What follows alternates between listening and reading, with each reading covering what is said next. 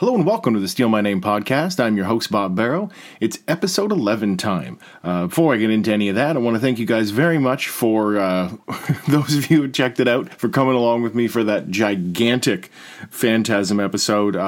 You might not have been able to tell by the end of it, but I was exhausted myself. So I hope you enjoyed that. I know it was a lot of information, 5 movies, plus DS9, plus the book. It was crazy. So after I did with Ninja Turtles, going to something calmer like The Searchers, going to go back to one movie this time and just mellow everyone's palate a little bit. Because it's episode 11. We've passed 10. We're into a brave new world. Anything could happen now. I might go completely insane and turn the whole show into reviewing cookbooks or salt and pepper shakers. I work at Value Village, so I see all kinds of weird shit in there. I might start reviewing collector's plates, because that's a fucking wacky world, the whole concept of collector's plates. If you're not familiar, if you're young, because I don't see them much anymore, I guess maybe they're still a thing, I don't know, it's not my world. I don't need another hobby. Though I have to say, the concept of collecting Star Trek collector's plates really appeals to me. So who knows, episode 12 may be all about that. But no, I digress. Going to go a little calmer, a little quieter this time. So for episode 11, I'm going to be taking a look at Freddy vs. Jason. Yes, Freddy vs. Jason from 2003, directed by Ronnie Yu. And because I always forget this, let's get out of the way right off the top with the synopsis. So, according to IMDb, Freddy vs. Jason, again directed by Ronnie Yu, Freddy Krueger and Jason Voorhees return to terrorize the teenage population. Except this time, they're out to get each other, too. Yep, pretty on board. So, Freddy vs. Jason had a very long and winding road to get to the silver screen. It's probably one of the longest developed projects in the history of Hollywood. It took years and years and years for it to make it. As far back as 1987, New Line and Paramount were having talks about bringing these characters together, because it's not a new concept. The idea of two iconic characters meeting up and taking a swing at each other, it's an old horror concept. It's until Marvel kind of opened up their universe and started crossing over characters, we hadn't really seen stuff like that on the big screen, even though that's inherently a comic book idea, so they ran with that there. But crossover movies or versus movies go all the way back to Universal, beginning with Frankenstein Meets the Wolfman.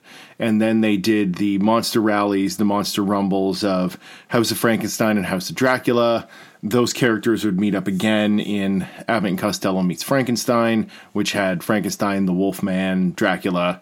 The Godzilla franchise is also famous for this, by bringing together Godzilla fought King Kong, crossing over Godzilla versus Mothra, and then that whole versus idea became kind of central to that franchise. Godzilla always had to fight somebody. And in the early days of Toho, usually they'd either spin the movie off of a Godzilla one, a villain he fought, or they'd bring existing villains from their monster universe into a Godzilla movie. So it's nothing new. But in 86, 87, Paramount and New Line, who own the franchises, Paramount with Friday the 13th, and New Line with A Nightmare on Elm Street, they were having some talks because at that time, Friday the 13th and A Nightmare on Elm Street were the biggest franchises in horror. They were some of the biggest franchises in the world at this point. And obviously fans from the early days, as soon as A Nightmare on Elm Street hit, Robert Englund famously tells the story that kids would come up to him at shows and go, "You think Freddy could kick Jason's ass?" That's really where this kind of stuff starts, is kind of a schoolyard rivalry. You know, you've got people that love Freddy, people that love Jason. How would they kick each other's ass? But as often happens with Hollywood, Paramount wanted the rights to A Nightmare on Elm Street to do it, and New Line wanted the rights to Friday the 13th to do it. So the project stalled. In the early 90s, Paramount was done with the Friday the 13th, after the low returns on Jason Takes Manhattan. So they sold the property to New Line. So now, Freddy and Jason were both under the same roof. So when Jason Goes to Hell ended with, that's Friday the 13th Part 9, for anyone that's not familiar, with Jason getting sucked down into hell, famously the camera pulls in on the mask, and Freddy's arm pops up out of the ground, grabs the mask with his claw, laughs, and drags it down into hell with him. So from that point on, there was real demand in the community because for the first time, the characters had actually crossed over. They had appeared on screen together, even though it wasn't Robert Englund. It was actually Kane Hodder wearing the Freddy glove. So he's portrayed Jason, Leatherface in Chainsaw 3, and a little bit of Freddy, at least an arm's worth. So all during this time, New Line was writing scripts. They were hiring different writers, taking pitches, because they had no real idea how to bring these guys together. With something like Frankenstein and the Wolfman, the Universal monsters, while they do inhabit the same universe, it's kind of easier to bring those together. You don't have really conflicting backstories. Frankenstein and the Wolfman both exist in the real world. So if you can have the Wolfman, you can have Frankenstein, and they can meet up and smack each other around for a little while. But Freddy and Jason are so diametrically opposed, not just in the kind of films that they inhabit, where Friday the 13th is very standard hack and slash, cutting up kids at camp. A Nightmare on Elm Street is very wild and visual and extravagant and over the top and has a rather complex mythology, but also where they do their work is so different. Jason exists in the real world. He's a solid thing that you can hack and stab and slash at, but Freddy operates completely in the world of dreams. So what do? How do you get them to fight when, if Jason's in the dream, he's completely at Freddy's whim, and if Freddy's in the real world, then he becomes just a person? Now, we know we can bring him into the real world. They did that in Part 1 and Part 6. But how do you bring all this together? You're dealing with 9 Friday the 13th films. You're dealing with 6 Nightmare on Elm Street films, not including Wes Craven's New Nightmare, because that's more of a meta situation. So round and round, this project went in, stuck in a literal development hell. The characters were trapped in hell, and the scripts were trapped in hell. Everybody wrote a script. Brandon Braga from the Star Trek franchise, I think Mike Judge from King of the Hill even took a swing at it. And they started going in some pretty outlandish directions. If you're not familiar with the development, go online and do a read. They did so many weird things. Trying to combine the mythologies seemed to be the biggest sticking point, and a lot of these scripts went around and round on this kind of a thing. Overcomplicated resurrections, cults worshipping Freddy, Freddy actually having been at Camp Crystal Lake and sexually assaulting Jason. All these weird, fucked up things that just never quite work because you're trying to alter the franchises, right? You're not leaving them as the established things that we know and love, because that's really what we want. We want Jason as we know him, we want Freddy as we know him, and we want to bring them together and have them duke it out. It seems simple, but it was an incredibly arduous process until finally they brought in a couple of very young writers, Damian Shannon and Mark Swift, and their whole idea was, look, we're not going to use anything from your older scripts. Everything is too complicated. We're going to keep the mythology as it stands. Freddy's Freddy and Jason is Jason. And how can we get them to duke it out with each other? So that brings us to the version of the script that we now have, the version of Freddy vs. Jason that we know. So that script was written, and we'll get into the nuts and bolts of the movie here in a second. And now it came time for them to find a director. Obviously, they went out to Wes Craven. He said no, thought the idea was quite trite. And round, interviewed tons and tons of people, and eventually settled on Ronnie Yu. Not the most orthodox choice, but he had just had great success reviving the Child's Play series for Universal. Or was it MGM still? Might still be MGM, but I think it's Universal at that point owned it. With Bride of Chucky, which completely relit that franchise. Bride of Chucky's a fucking awesome movie. So we now have Ronnie Yu, we now have the script. It was foregone conclusion that Robert Englund would return. But one of the biggest sticking points with this development, with the film, and something that still bothers a lot of fans, is what happened with Jason. Now, there have been several actors that have played Jason over the course of the franchise from 1 to 6. But starting with part 7 up until Jason X, so for 4 films, he was played by Kane Hodder. Now, I know everyone has their favorite Jason, but Kane Hodder is definitely mine. He brought a menace and a visceral sense to Jason with that heavy breathing and this kind of shark-like attitude where there was no doubt that Jason was evil, he was a bad guy, and he was on a mission. He was focused on what he was doing, not just some kind of lumbering brute. And Kane Hodder had also been a big champion of Freddy vs. Jason. He did press about it. He talked about it at conventions in Fango and all these different outlets, and had really been championing it and had been involved through all of these scripts. And it was just like Robert Englund. Everyone just assumed that he was going to play the role again. But as development started, now this turned into kind of a game of he said, she said, it's their fault, it's someone else's fault. Kane Hodder was unfortunately recast. I think it was a mistake. No one's ever really given a reason. The main reason that the studios kind of stood behind is they wanted somebody that was bigger, much bigger than Robert Englund to kind of show just how more physically threatening Jason is. I think that's crap. Kane Hodder is a big fucking guy. If you want to make him a little bigger, just put him in some lifts. Like, it's not hard to accomplish. Personally, now this is just in my own opinion, I think what it came down to is Kane Hodder has had a history of being very protective and possessive of the character, and he's had a history of telling the studio no about things that they should do. We have him to thank that Jason doesn't talk. We have him to thank for really taking ownership of Jason and keeping a through line in his performance. And I know a lot of people are like, it's just somebody in a mask. Absolutely not. You can look at some of the masked villains and see what happens when they just stick somebody in the mask without thinking it through. I could point at some of the Halloween series as a perfect example of that. Kane Hodder's Jason was a fully realized, functioning character with mannerisms and tics and emotions and ups and downs, peaks and valleys. He was fully realized. And by recasting him, I think the movie did lose a bit of its oomph. It's still a great movie, but I don't think the portrayal of Jason is as great as it could be.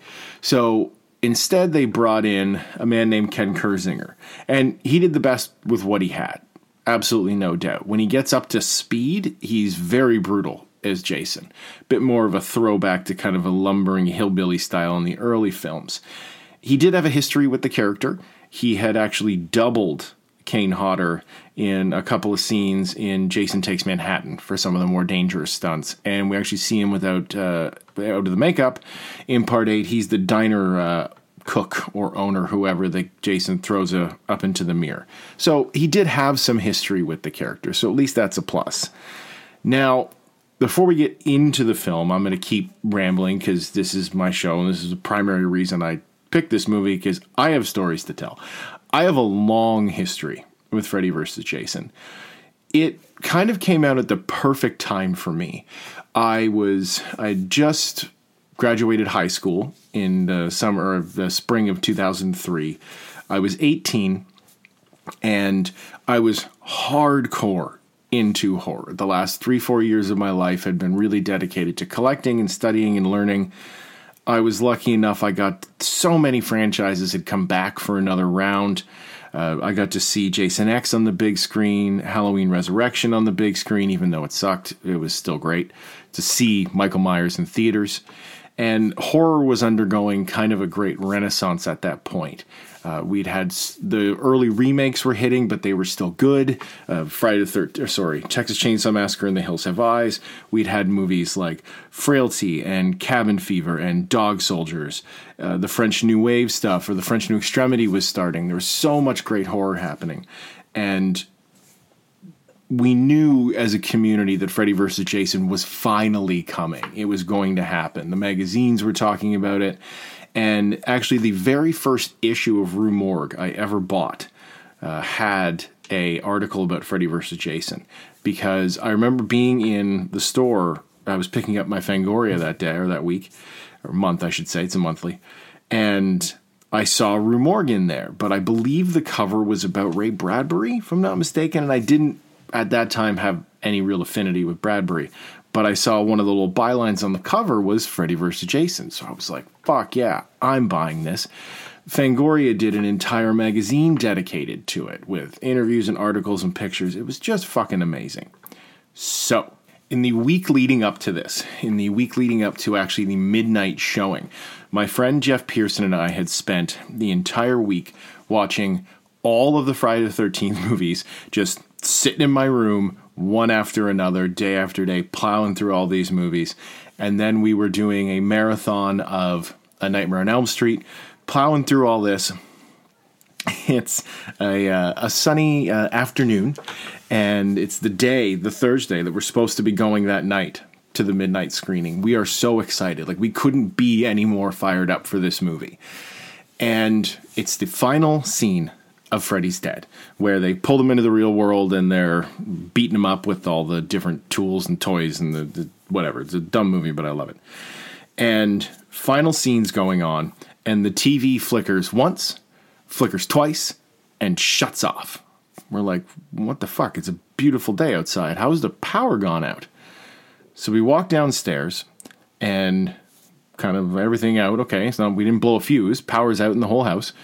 We look outside, and people are stepping out onto their front porches, looking down the street. What's going on? I don't know if everybody remembers. If you're a younger listener, you might not remember this. But that day was the big blackout. Yes, the blackout that shut down most of southern Ontario and a good chunk of the northern United States. So we proceed to spend the rest of that day trying to figure out what the hell's going on.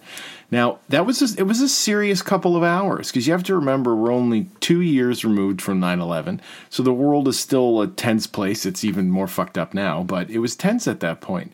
So we actually, to find out what's going on, we had to, with no driver's licenses or anything, get into my dad's van and start it so we could turn on the radio and listen for some updates and kind of stare at the sky, because no one really knew what was going on.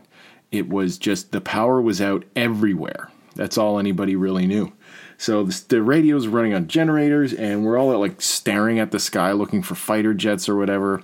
My girlfriend at the time, Jen Lewis, she eventually came over, and we just went walking around the neighborhood. And at this point, it had been a few hours, and the word was power's not coming back on for a while.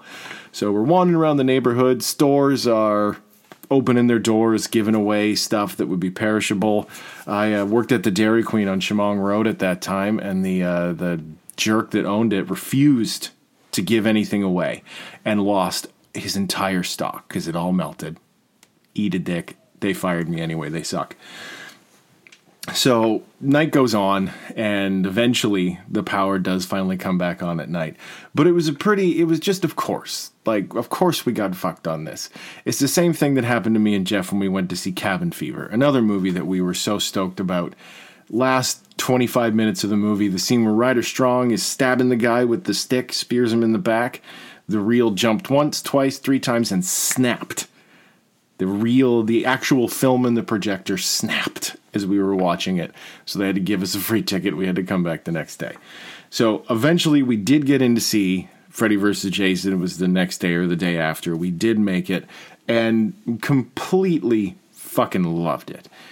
It was everything we wanted it to be. It was violent and gory and crazy. So now that I've had my emotional discussion about my history with this film, let's get in and talk about the film itself. Because, as I said, you have 2 very complex mythologies that you have to deal with here. How do you bring them together? And I think for the most part, they went about it in a very inspired way. So how we start off the story here is that the residents of Springwood, where Freddy's been operating out of, they've basically treated him like a disease. And they have quarantined anybody that's been affected by him. So they've effectively erased him from the town. Any kid that had a family member die or knew his name, anything like that, they grabbed all these kids up off the street, rounded them up, and stuck them in a mental institution and kept them doped to the gills with Hypnosil, the dream-suppressing drug from Part 3. makes a nice return here. That's really interesting that they'd go about it that way, because for so long in both of these franchises, adults have always been very removed. You have to push adults back when you're dealing with teens in peril. Otherwise, the adults will come in and resolve the situation. This indifference of the adults is actually also very central to A Nightmare on Elm Street, because it was their decisions, it's what they did by burning Freddy alive in his boiler room that actually brought about all this destruction and chaos. It was Freddy's revenge against the parents of Elm Street that caused all this death and mayhem. So here the adults tried to help, but in typical fashion, they go way too far and end up destroying all these kids' lives as effectively as Freddy would. But I love the idea of wiping him out, because you have to take him out of the equation somehow. You have to get a new group of kids that would know nothing about Freddy. And this works. The idea that Freddy, just his name, could give him power again, and how fast he can spread through these group of kids. Kind of like this early viral marketing, which is, I like that. I thought that was a really interesting way to go about it. So what does Freddy have to do? He has to get people scared again. He has to get people thinking about death, murder, and mayhem. And if you think about murder and mayhem in Springwood, obviously the name Freddy Krueger would come to people's lips. So he resurrects Jason, searches the bowels of hell, as he says, resurrects him, and tricks him into going to Springwood to start hacking and slashing people up. And that's exactly what happens. They start blaming it on Freddy. People start hearing the name. Kids start hearing the name. Boom. Freddy's able to dream himself up again and start going on a rampage. That brings us to the kids. But I guess before we get to the kids, should talk a little bit more about how this film kicked off, because the opening of the film has to do a lot of work and do it very quickly to get us up to speed and ready to go, so we're not spending half an hour trying to slowly explain to everybody what these two mythologies are. Ideally, if you're coming to Freddy vs. Jason, you know something about it. So they do two things, or a few things, really well here. First off, we actually get to see Robert Englund out of his makeup as just Fred Krueger, the Springwood slasher. Those scenes are great. They really make me long for the aborted Elm Street prequel that John McNaughton was apparently attached to. How far that ever got beyond just like convention table questions, I guess we'll never really know. But to see Englund just smoking a cigarette and licking the back of pictures and sticking it into his photo album, his trophy book, it was so creepy. And the little girl, and he's burning dolls. It's just wonderful. Then he kind of explains a little bit of his backstory. And then we jump to Jason. You know, tits on the dock, girl swimming alone in the dark, can't find her boyfriend, running through the woods, Jason sticks her. So we actually get two little mini movies right off the top. We get a little Nightmare on Elm Street movies to reset the tone for everybody about what Freddy is. And then we get a little Nightmare or Friday the 13th movie to remind people how Jason operates. That's really great. It's kind of like a good action opening to a Bond movie, where it resets everybody in the universe, and then we kick off to the movie itself, introducing us to a batch of new kids, because you've got to have new kids. It's a Nightmare on Elm Street and a Friday the 13th. You've got to have some kids for these people to terrorize. And for the most part, these kids are all very likable. Monica Keena, our new final girl, I have to say I had a huge crush on Monica Keena when I was a young man. Kelly Rowland, who is one of Destiny's Child, a better actress I think than Beyonce ever was. She's great. We also get Catherine Isabel, Canada's own, Ginger herself from Ginger Snaps, playing very against type for her as kind of the drunken, sex-craved person, a role she wasn't happy with, and I don't think ever really repeated a role like this. But those scenes are fun because this movie is so delightfully early 2000s. For anyone that was a teenager around that time, which I was, this is one of the movies where my high school, at least the look of my high school experience feels the most represented. Even the one kid wearing the blue sweater with the stripe across the chest. Oh my God. The girls all wearing the low-rise hip hugger jeans. It's just, watching it again now, it always makes me nostalgic because they nailed that stuff right away. It becomes a nice time capsule for the period, which is one of the fun parts about going back and watching the Friday the 13th movies and the Nightmare on Elm Street movies, is you get to see kind of the fashion and the sensibilities of the era change in each of the movies. They're not trying to stay locked in to one specific period set in time. So that's a nice, fun little moment there. And like I said, everyone's likable to a point. They're tropes, really. Monica Keena's character, Laurie, is the quintessential good girl, the virginal heroine. We have the, unfortunately, slutty girl, to use an outdated term, the one that sleeps around, so obviously she has to die. Then we have the sympathetic, racial minority friend, which I'm sorry, those pop up in these movies. It's just was a trope of the time. We're better at it now, or we should be better at it now. And then we have a good assortment of nerds and stoners and douchebags. And right off the hop, we get into some great kills. The Trey bed death is so fucking hilarious. People were cheering in the theaters because this guy is a douche. He is, Me Too patient zero. Everything. Captain Red Flag. Everything that this character could say wrong, he said wrong.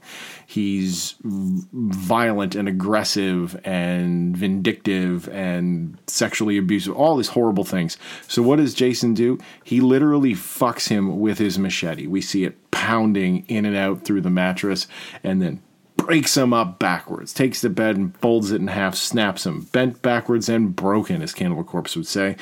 Which is a nice callback to Part 6, when Jason breaks the sheriff in half. Classic death. Classic way to go about it. It kind of lets us know that this movie is going to be bigger. And it just starts to escalate from there. Really, the corn rave scene, the rave in the cornfield, I think is where we really know that this movie is going to be a lot bigger than its predecessors. We knew going into it, fans knew that it's a bigger budget, bigger setting, bigger scale all around. But here, we get to see Jason on fire, walking through the corn maze. And then, he's not just on fire, he starts hacking people up while he's on fire. That's awesome. There's so many great moments in this film that you just love to come back to, because it's not a scary film in any way. It doesn't have the power to kind of make people jump like the old franchise, some of the better entries in the old franchise did. But this time it's going for, I think, a more over-the-top, wild approach. And I think a lot of that comes from obviously stuff that's in the script, but Ronnie Yu, where he wanted to make this a spectacle. This needs to be everything that fans wanted it to be, which means over the top, violent, marquee name and lights. It's a big show. And that's what he delivers at every turn. We really have to deal with the issue, because we've talked about before, this presentation of Freddy as we knew him and Jason as we know him. And I think with Freddy, he's the most successful part of this film. And I've said it before, just talking to friends, that Freddy vs. Jason, and again, I love this movie, but it's a very successful A Nightmare on Elm Street movie, but I don't think it's a very successful Friday the 13th movie. Because with Freddy, they wisely returned him to his more vicious roots. Kind of how he played the characters in, say, like Part 1 and 3, 2 to a certain extent. He's violent and awful, and the things he says and does, he's really out to terrorize again. He's not out to put on a show so much like he was in some of the later sequels, and those shows are great. I love Parts 3, 4, and 5. Those are my favorite Nightmare movies, and that's the kind of the spectacle era, the big effects and the wild dreams and the craziness, and Freddy with more of his humor. Here, there's some humor, but it's really dialed back and replaced with a sense of, like I said, of violence and maliciousness. They even bring back some of this overtone of him being a child molester, that he's not just killing these kids, that he is sexually assaulting them. And that's something that was way toned down in the original franchise, in the original 6 entries. So it's nice to see that make a return here, not in the idea that what he's doing is okay or anything, but it's just a good return to form for the character so he can bring all of his character to bear on this new group of kids. You know, I think it's that idea is perfectly personified or exemplified in the scene towards the end where he's got Monica Keena trapped in the dream and he starts going up her nightgown with his claws. And he's like, sorry, princess, the first time tends to get a little messy. And it's like, holy shit, they are not bearing the lead on this. We are meant to assume that Freddy's going right up Main Street with his claws. And that's fucking horrific. It's horrible. For Jason, this is a different story. I can only think so much about how different it would have been with Kane. I don't know if he would have been able to preserve more of Jason's inherent violence that he brought to the character. That kind of great white shark just eating everything in his path. But here, Jason is played not necessarily sympathetic, because he has the bulk of the kills in this movie. Actually, he has all of them. Jason has 16 kills in this movie, and Freddy has 1, which I think that to me, that sucked. I love the idea that Jason stole his kills, but it still would have been nice if we got to see a little more of Freddy actually doing some Dream Demon stuff, because we don't get a ton of that, but what we do get is still great. But Jason is played as a bit more of a kind of a sympathetic Frankenstein character here. He doesn't get a lot of bursts of speed or physical violence. He gets some good hacking and slashing, but that's really what it amounts to. For a lot of the movie, he's moving very slowly. Again, like I said, kind of this Frankenstein lumber. And the kids kind of band together and get him, and he's not on their side in any way, but their idea is, well, we can use Jason to fight Freddy. We'll bring Freddy into the real world, and Jason will fight him. And they're trying to keep him alive when Freddy's messing with him in the dream. I get it. You've got to try something. I think it's more of the easy road for them to have taken, instead of trying to dig down harder and find a more creative solution. It's fine. That's really what it comes down to. It's fine. Considering how impossibly hard this film was to develop, if you have to cut some corners, cool. Would it have been nice if they didn't? If they had have spent longer and been more confident in some more grim, serious, outlandish ideas? Sure. But I'll take a Freddy vs. Jason that has some corners cut off of it rather than having no Freddy vs. Jason. This does lead to some kind of goober moments. We're left with that because there's been talk about rewrites that happened on the film. Famously, David Goyer came in at kind of the 11th hour and rewrote a lot of stuff. Now, Shannon and Swift still have final screenplay credit, but they've even said that a lot of their dialogue was changed. A lot of the structure of the script was changed. And it took away some of the more angry, some of the more malicious aspects of the film. And that's unfortunate, but I think it still does work, but it does lead to some of the more controversial elements in the film, namely the water stuff with Jason. And probably the biggest goober moment in the film, which those writers have talked about, they hated that they did not write, where Monica Keena character said, Freddy died by fire, Jason by water. How do we use that? That's dumb. But let's talk about the most controversial stuff in the film, and that's the Jason being supposedly afraid of water. So what we're here to see is these two characters duke it out. And we get to see them duke it out in the dream, and we get to see them duke it out in the real world, which is great. We get to see them both fight on their own turf. So Jason has been doped up And apparently when he's doped, he's fallen asleep. Whatever. So he ends up in the dream, and Freddy is just beating the living shit out of him, pinballing him around the room, stabbing him, smashing him, dropping stuff on him, and that great line, "Why won't you die?" And eventually this fight progresses, and Jason hits a water pipe in the boiler room, and water starts to fall down. And he pauses, and he's concerned. And then Freddy rains water down on him, and then we have the line that pissed so many fans off, "So there is something you're afraid of." There's some dumb moments in this film that I won't defend, even though I'll still gladly eat them up. Here's my thoughts on the most contentious moment. Jason obviously isn't afraid of water. We've seen him in the water on many occasions. He swam to New York. Okay? He was trapped underwater at the end of 6 and 7. He's been under the water to get to people to kill them in lakes. We've seen it. Jason is asleep at this point. He's in a dream. And as kind of this undead killer, mongoloid psychopath, there's nothing he's really afraid of. What was the last thing Jason remembers being afraid of? It would be when he almost drowned. So that would be the only fear memory he would ever have. So it makes complete sense to me that, well, if he was to actually dream, if he was going to have a nightmare, it would be about drowning. That's fine. I think what fucked people up on this and what got everybody, pre-internet butthurt about it was the idea of how it was presented.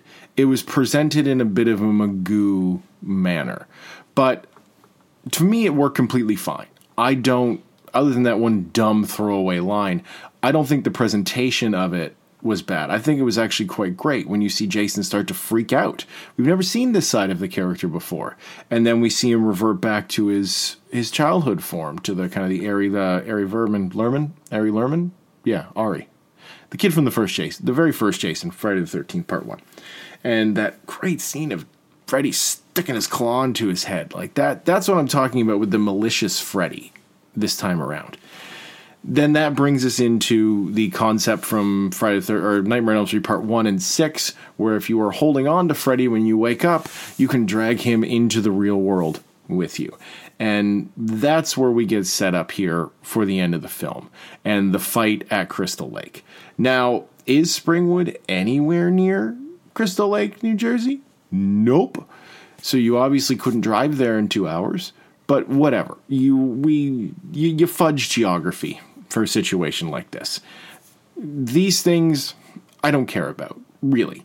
In the scope of things, if you're still bothered by that by the time you get to the end of the movie doesn't have you anyway. So it really doesn't matter if they had gone out of their way to get the geography correct. But then also, do we have the kids driving for like 7-8 hours to get where they're going? Not very compact storytelling. So I'm personally fine with that. The final fight is great. There's a little too much kind of WWF pounding on each other, and that was Ronnie Yu's contribution to it. But the final fight between them is loaded with so many great moments. I watched the movie with my nephew, with Logan, for prep, and he was just hooting and hollering when Jason picks Freddy up and starts smashing him through the windows of the cabin. Logan's like, oh, he's done. Oh, he's kicked his ass. And then when Freddy comes back on him and sticking him and stabbing him, there were a couple times where even Logan said, when did Freddy learn to start kicking people in the face and throwing all these wrestling moves? But even he got over it pretty quick once he starts launching the fuel tanks at him and dropping the rebar on him. I like that Jason's bleeding in this because it makes sense. Got a resurrected body, so he'd have a fresh round of blood in him. I like that, the very kind of Hong Kong kung fu exaggerated blood sprays. That works for me. Doesn't bother me at all. Because do we want a really grim, serious, violent fight between the two of them? No, we want it to be outlandish and over the top and a little inherently silly. but without mocking the characters and its silliness. And I think it preserves them pretty well. And by the end of it, they are just hacking the crap out of each other, slicing each other's chest. Jason gets his fingers cut off. Freddy claws him in the eye with his claws. And it's a brutal, ugly, nasty fight. Like a blown up. It's just great. And then Jason stabs Freddy with his own fucking arm. Like, it's just break your arm off and beat you to death with the wet end style hilarity. Just awesome. And then Monica Keena gets to have her final girl moment and chops his head off. Perfect. It's great. There's, again, I know I'm just kind of bouncing between scenes here, but you don't really need a thematic in-depth review of this film. It's a music video. It's a rock concert. You know, you're there to see, you know, the songs, you know, the jams. You're there to see everybody just kick that riff and just start banging that head. And that's what they do so wonderfully here. And then we get our nice guess ending. Because obviously, Freddy fans want Freddy to win. Jason fans want Jason to win. So you have to have some kind of a way to satisfy both camps without making it feel like a put-off. You know, like you just avoided answering the question. So we get that Apocalypse Now rise out of the water with Jason carrying Freddy's head, and then Freddy's head winks at the camera and laughs. Are they at Crystal Lake? Maybe. Are they in Freddy's dream? Maybe. Are they in hell? Maybe. We don't know. It would have been great if they could have got the rights to do one of the original endings the writers wanted, where they both wake up in hell and they're in kind of an arena. You see the tall man's phantasm sphere whip around them, and they see each other, and they run back to the fight, and then chains on hooks come down and pull them apart, and Pinhead walks out and says, "Gentlemen, what seems to be the problem?" That would have been great, but obviously New Line didn't have the rights to all those characters, so that was never going to happen. But it's just a romp. Left open for a sequel that unfortunately we never got. I understand why it didn't happen. It did come close-ish at one point with the idea of Freddy versus Jason versus Ash, because if you're going to definitively kill these characters, who better to kill them than a hero? And who's the biggest hero in horror? Ash. But again, it came down to, you know, the Raimi Evil Dead camp wanted to do it their way, New Line wanted to do it their way, and parted company. So we're left with just the one film. Now, there is a graphic novel adaptation of the script of Freddy vs. Jason vs. Ash. I've not read it. I've heard both sides of the review, that it's just kind of a good thing we didn't get that movie, to it's fucking awesome and it's a total shame we didn't get the movie. But we'll never know, because unfortunately we sure as hell aren't going to get a Freddy vs. Jason 2 at this point, even though that would be awesome. But it's an absolute romp of a film. It's pretty much everything you think it is. If you go in with a fun, open mind to it, you're going to have a great time. The other thing I want to talk about with the film before we wrap out here is the music. It's got a fine score. We get a nice blending of the Nightmare on Elm Street and Friday the 13th themes and motifs. But I remember sitting in the theater, again, me and my friend Jeff, and the movie ends, and How Can I Live by El Nino kicks in. And the two of us are like, what the fuck is this? This is sweet. We'd never really heard El Nino before. And then that song ends, and like the most brutal part of Army of Me by Chimera comes on. And we're like, what is this? This is sweet, dude. And then that ends, and When Darkness Falls by Killswitch Engage comes on. Just these three hard-hitting tunes, one right after another. And we're just as blown away by this music as we were by the movie. Because at this point, we were both still kind of firmly nu metal kids.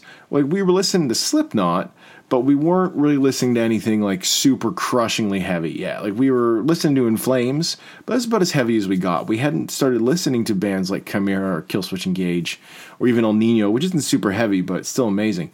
So I went immediately across the street, left the theater, went into Peterborough Square when it still had a Music World, and bought the Freddy vs. Jason soundtrack. And that album completely changed my life. There are so many bands on that album that became my favorite bands. El Nino was hugely important to me. Their second record, Confessions, was, oh my God, that record got me through some absolutely bleak times in my life. Like I said, Chimera, Killswitch Engage, In Flames is on there, Stone Sour has a song on there, Murder Dolls, Lamb of God has a song on there, Nonpoint, just Seether, the list goes on and on. Hatebreed has a song. So many, half the bands on that album became some of my favorite bands, and I spent that entire summer and my year off before college just devouring all those bands. So from development to the movie to the soundtrack, everything, this movie was seminal for me. It's why I can ignore some of the problems. It's why I've lamented this on the show before, and I will continue to lament it.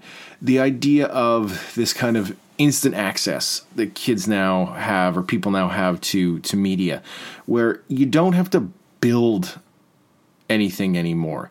Because my love of Freddy vs. Jason, as I'm sure you've got by this point, isn't just the movie. It's the entire experience tied into it. It's waiting for the movie. It's going to buy the magazines and reading about it. It's going and buying the soundtrack. It's waiting for it to come out on DVD to see it again, because we went back a couple times and saw it in theaters. But then you had to wait 7-8 months for it to come out. And then talking about it and rewatching it and reading interviews and wanting snippets. And when I met Kane Hodder the following August at Festival of Fear, I even told him when he was signing my Jason X, I would never say this now, but I was such a goober. I was like, dude, you got fucked on Freddy vs. Jason, and that sucks. He kind of looks up at me, he's like, I thought so too, man. I'm like, it's embarrassing as hell now, but it's such a young person thing to say. But all of that builds a completely fleshed out experience that I had with the film. Not just the movie itself, but everything that went with it. And that's, I think, important, because that's what builds cult. That's what builds appreciation. That's why I hate when a brand new movie comes out and people are like, oh, it's an instant cult classic.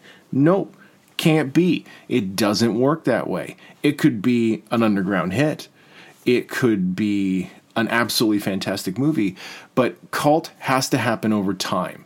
And the more tertiary things you have to do to participate with the movie, especially when you're participating with other people about it and participating in an analog sense, you build cult, because then you have stuff that you're not just talking about the movie, you have experiences that you're sharing with people. Me and Jeff have our story about the blackout. We have our story about going and getting the record.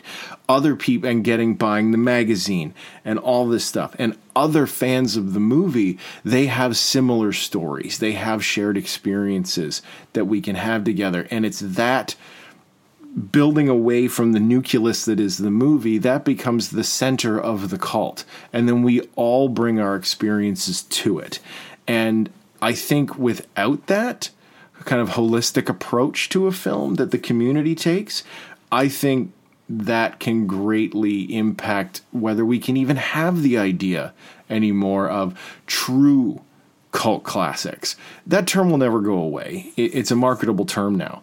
But I think it's a shame that a lot of that, boots on the ground approach to experiencing a film and all of the things that come with it, and physically interacting, holding these things is lost. And I think that's so integral to films like this.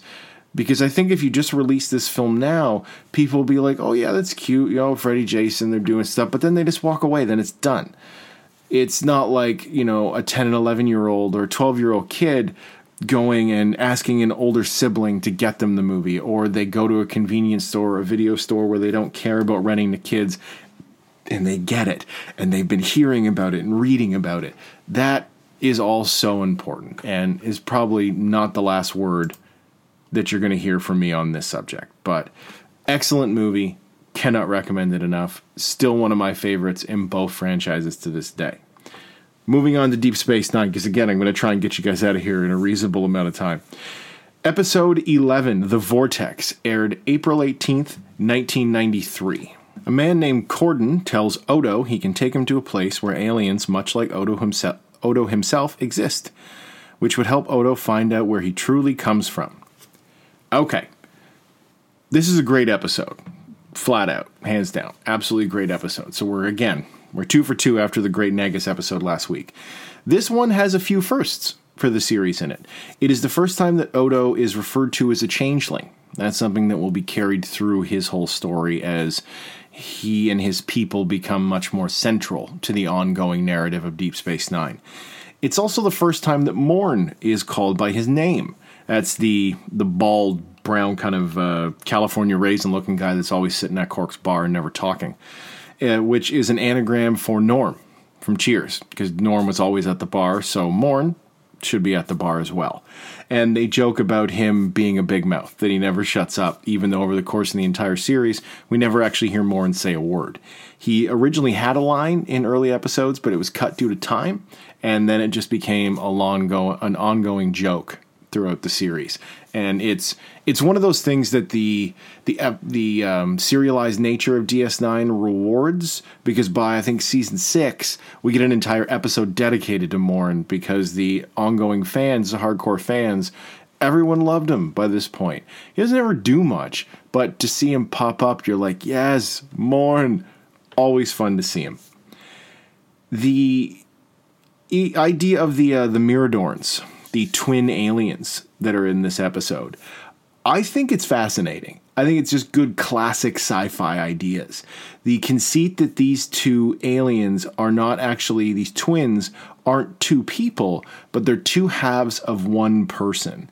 It's a shame that they never brought that back, because I think there's a lot of storytelling possibilities with characters like that, with a species like that.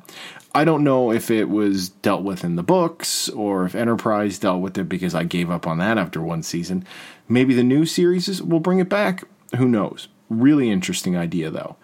This is an Odo-centric episode, and Odo-centric episodes are always, well, for the most part, they're always fantastic. I guess that's a double negative there. It doesn't actually work. Generally, they're always fantastic. I still don't think that works, but whatever. I'm going with it. It's my show. And we start to dive into his origins, because Odo he's very much a man alone. He doesn't know his past. He doesn't know where he's from. He was found floating near Bajor and ended up in a lab. That's all he knows. He has no memory of his people or where he's from, who the changelings are. So it's fun to see some of that explored here, because it really opens up the character of Odo. We see some real vulnerability here, because this is a really big point of contention with him, where he has absolutely no idea where he's from or who his people are. He is truly alone. He's surrounded by dozens, if not hundreds, of different species on a daily basis, but he is the only one of him in amongst this myriad, this melting pot that is Deep Space Nine. And the episode doesn't end with any definitive answers, which is great. That's one of the great things that Deep Space Nine does. It doesn't wrap things up in a nice, neat bow, because we're not moving on to the next planet and the next storyline each week. We get a good, slow build to Odo's people. We're not going to get a full reveal as to who they are until, I believe, the start of Season 3. We don't get a real explanation as to who they are and their importance in the ongoing DS9 narratives. So that's great.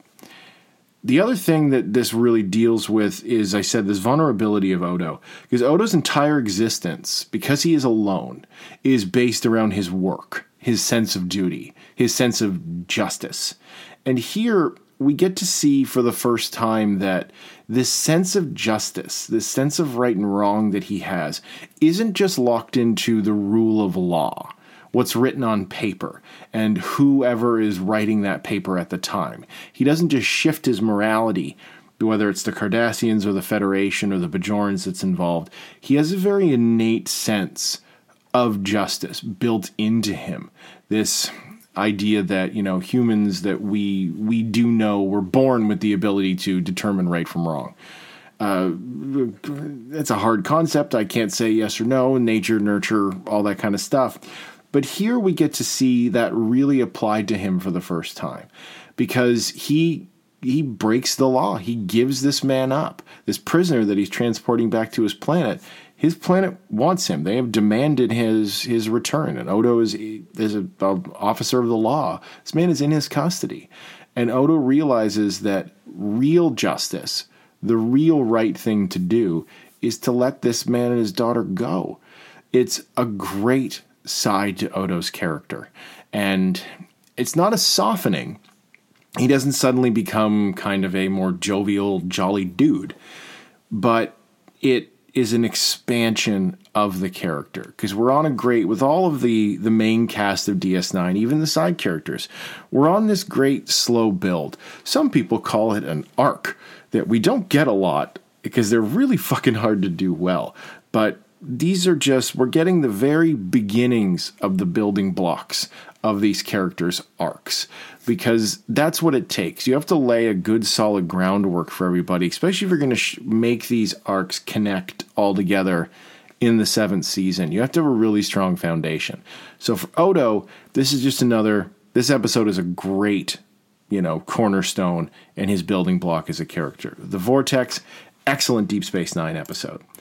So for books, I read, this is actually a few weeks ago, because again, I'm way ahead on my numbers. I'm almost double of where I expected to be at this point.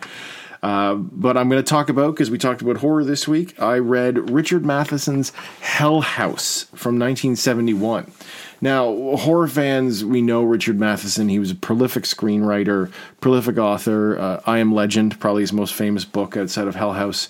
Incredible Shrinking Man, Stir of Echoes, etc. He wrote Trilogy of Terror, Twilight Zone episodes, tons of stuff. I have read I Am Legend. It's the only literary experience I'd had with Richard Matheson at this point. So I just kind of grabbed this one on a blind buy, and great book. I was very pleasantly surprised, because I Am Legend, his first book, I think was written in 54. This was written in 71, so I wasn't sure what to expect, whether he was going to kind of stick with that kind of classic horror pulpy style, or whether it was going to evolve. And you can see a writer that has grown hugely, not just in his literary skill, but his confidence in what kind of stories he can tell. Here we get a neat blend between classic turn-of-the-century paranormal tropes, kind of like transmediums, ectoplasmic projections, mixed with much more of a grim, violent kind of 70s ideas.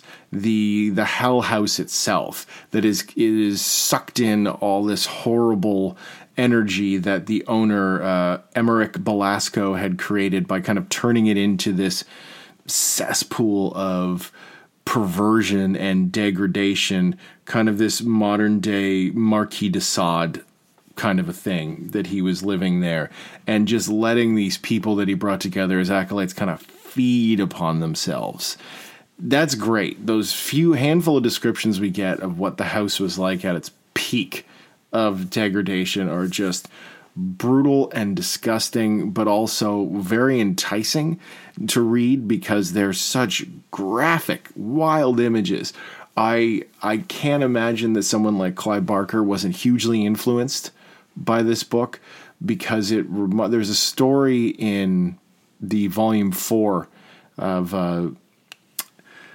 Books of Blood, brain freeze, that I talked about before, where it was a guy who had built a house to summon the devil and turns it into a den of sin, and it reminded me a lot of this. The novel spends a good amount of its runtime kind of dancing the edge of whether there are actual ghosts in the house fucking with people, or whether their concept of this house being so haunted and its history and mythology, that it is resulting in them kind of manifesting these delusions, that everything they think is happening to them isn't actually happening to them, which is a fun balance to strike. He doesn't carry it on too long. He falls on the side that there actually is ghosts, but he goes out of his way to apply a very modern sense of science to the whole thing. It's slippery science, but it's still science. Because we're, right at the start, we're seeing ectoplasmic projections coming out of people and mediums transferring voices and stuff. the main character explaining the mediums and the voices and stuff away fine. I was a little surprised that he was going so Victorian with the ectoplasm and it manifesting as people. But he even explains that it's not some kind of foreign substance. It's actually the body physically using, what we make our fingernails and hair out of and stuff and skin cells to manifest this stuff. I thought that was cool. That was an interesting novel approach to it because it melds these classic Victorian tropes that we know and mixes it with a much more grounded 70s sense or 60s modern, I guess, sense to horror, where we have to bring some kind of real world explanation to these things, and strikes that balance very well, allows it to straddle this line between classic and contemporary, and it reads like that. It's a classic ghost story injected heavily with modern ideas. Great read, cannot recommend this one enough. Recommendations time. So, staying on message of monster rumbles, of the beasts from the east and west getting up and having a slugfest. Frankenstein Meets the Wolfman. Great movie. Sure, they don't really fight it until like the last couple of minutes of the movie, but I'll watch anything with Lon Chaney Jr. where he's playing the Wolfman because he's always fantastic in that role. And King Kong vs. Godzilla. This movie is slow as shit, but when Kong and Godzilla finally fight, it's hilarious. The Kong suit is ridiculous. Godzilla looks at one of his worst suits in this movie, but you can't beat it. It's just good stuff. Honestly, you might even just want to skip to the fight at the end. You're not missing much in between. It's just a lot of talking. For a book, going from one classic revisionist haunted house story to another, Stephen King's The Shining. I love this book. Outside of The Dark Tower, it's probably in my top 3 or probably top 5 Stephen King books. I've read it 3 times, maybe 4 times, and it's just as good every time I read it. It is not the movie. It is not the King, the miniseries. It is its own animal, and it is a near perfect novel. As King's a discovery writer, he doesn't generally know what his ending's going to be. He just has his characters, because he's always said, I don't trust plot, I trust story. So it's always, in a lot of cases with him, a bit of a Hail Mary pass. He spends the first chunks of his book putting a huge amount of ideas up into the air, and then he has to try and get every character where he needs them to be so they can make the catch at the end of the game. And sometimes they catch the ball but then drop it. Sometimes they completely miss the ball. But here, it is just a slam dunk. It is incredible from start to back. It is a genuinely scary read. It's genuinely moving, heartbreaking, funny. It is an absolutely excellent book. Cannot recommend The Shining enough. Next week's up in the air a little bit right now. Either I am going to have a guest on and talk about a utter trash classic, which I will not name here just in case it doesn't happen. If that guest appearance doesn't line up with next week, but it might then come later of another episode. If not, episode 12 will be going from the first round of recommendations that I've made. First time I'm pulling from my recommendations list. And we'll be looking at the modern Western classic, Tombstone. Kurt Russell, Val Kilmer, and every other dude in Hollywood is in this movie. You heard me gush about it during the Searchers episode.